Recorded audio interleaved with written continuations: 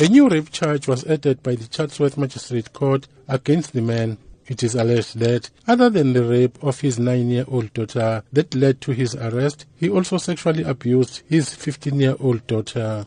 It's alleged the sexual abuse of the 9-year-old started when she was only 7. The last incident of rape allegedly took place on the 1st of March this year. The arrest was made after the young girl had reported her ordeal to her school teacher. The young girl spilled the beans after she had been asked by her school teachers why she had bunked classes. She claims she was sometimes asked to look after her 2-year-old sibling. In her statement, she says when the toddler was asleep, her father would approach her and sexually assault her.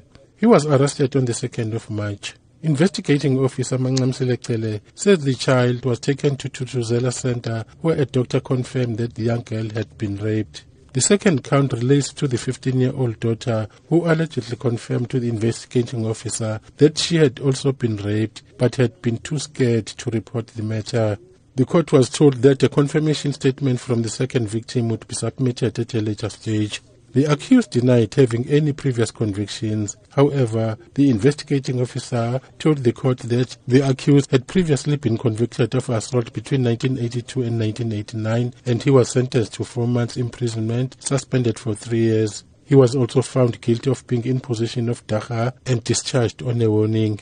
The court has been advised that the investigation is still incomplete at this stage, but the investigating officer has opposed bail, stating that the man could be in danger due to the outrage sparked among members of the community by serious charges against him. The 2 girls have since been transferred to a place of safety. The matter has been postponed to Thursday. I'm Cyril Mnguni in Durban.